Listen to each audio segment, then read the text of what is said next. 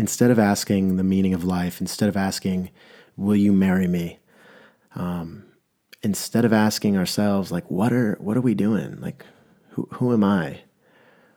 Why are we not asking, what is a Butterfinger? Does anyone actually know what I'm being genuinely honest. I do now because I had to look it up. We eat them all the time. We talk about, we have this war on processed foods. Like, we got to be careful what we put in our bodies. We don't know what's in these foods. Let's push for going organic. How come on Halloween we're not asking the question, what is a Butterfinger? I don't even know what this is, and my kid just had like 5. Now he's running off the walls. I don't even know what's doing it. Everyone, I was under the impression that the Butterfinger was probably introduced 1940s, and it was chocolate with some butterscotch filling.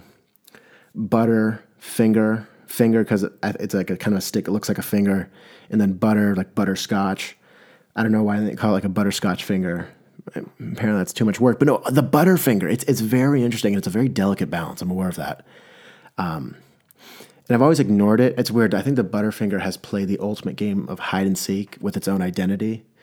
It's been in hiding for years. Very few knew what it was really about. And I honestly, here's the thing. I feel like it was just wearing one of those glasses with the mustache and the nose with the very bushy eyebrows. Like, it was a very poor disguise, but no one bothered to take it off and be like, oh, it's a Butterfinger.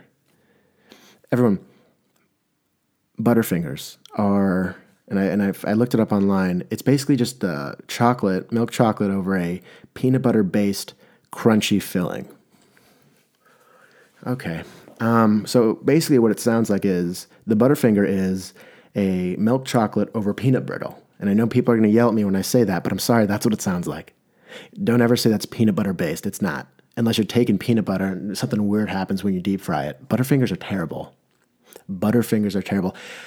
If someone would actually eat a Butterfinger over a Snickers, come talk to me. And over Twix, definitely you're going to have to talk to me. I'd go as far to say, look, I would rather have a Baby Ruth than a Butterfinger. Has anyone ever put cornstarch in their palm and kind of played with it and sifted it around? It's one of the most goosebump-inducing feelings you would have. I'm being serious. It's terrible. It is terrible. Has anyone had a very dry hand with a very dry towel? Kind of rub the towel? Oh, it's just like cornstarch. That's what's happening when I'm eating Butterfingers, except it's in my mouth. And as my tongue and my teeth are going to work, breaking down this like foreign thing, like I don't even know what it is.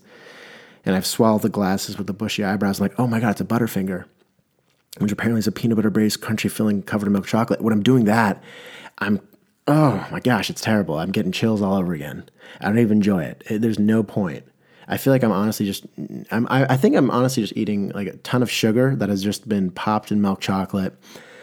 And then I don't know, like spat on by the employees and then wrapped up and dished out nationwide. Butterfingers aren't good. I would eat a Baby Ruth over it. Almond Joys, I would go there, and I don't even like coconut.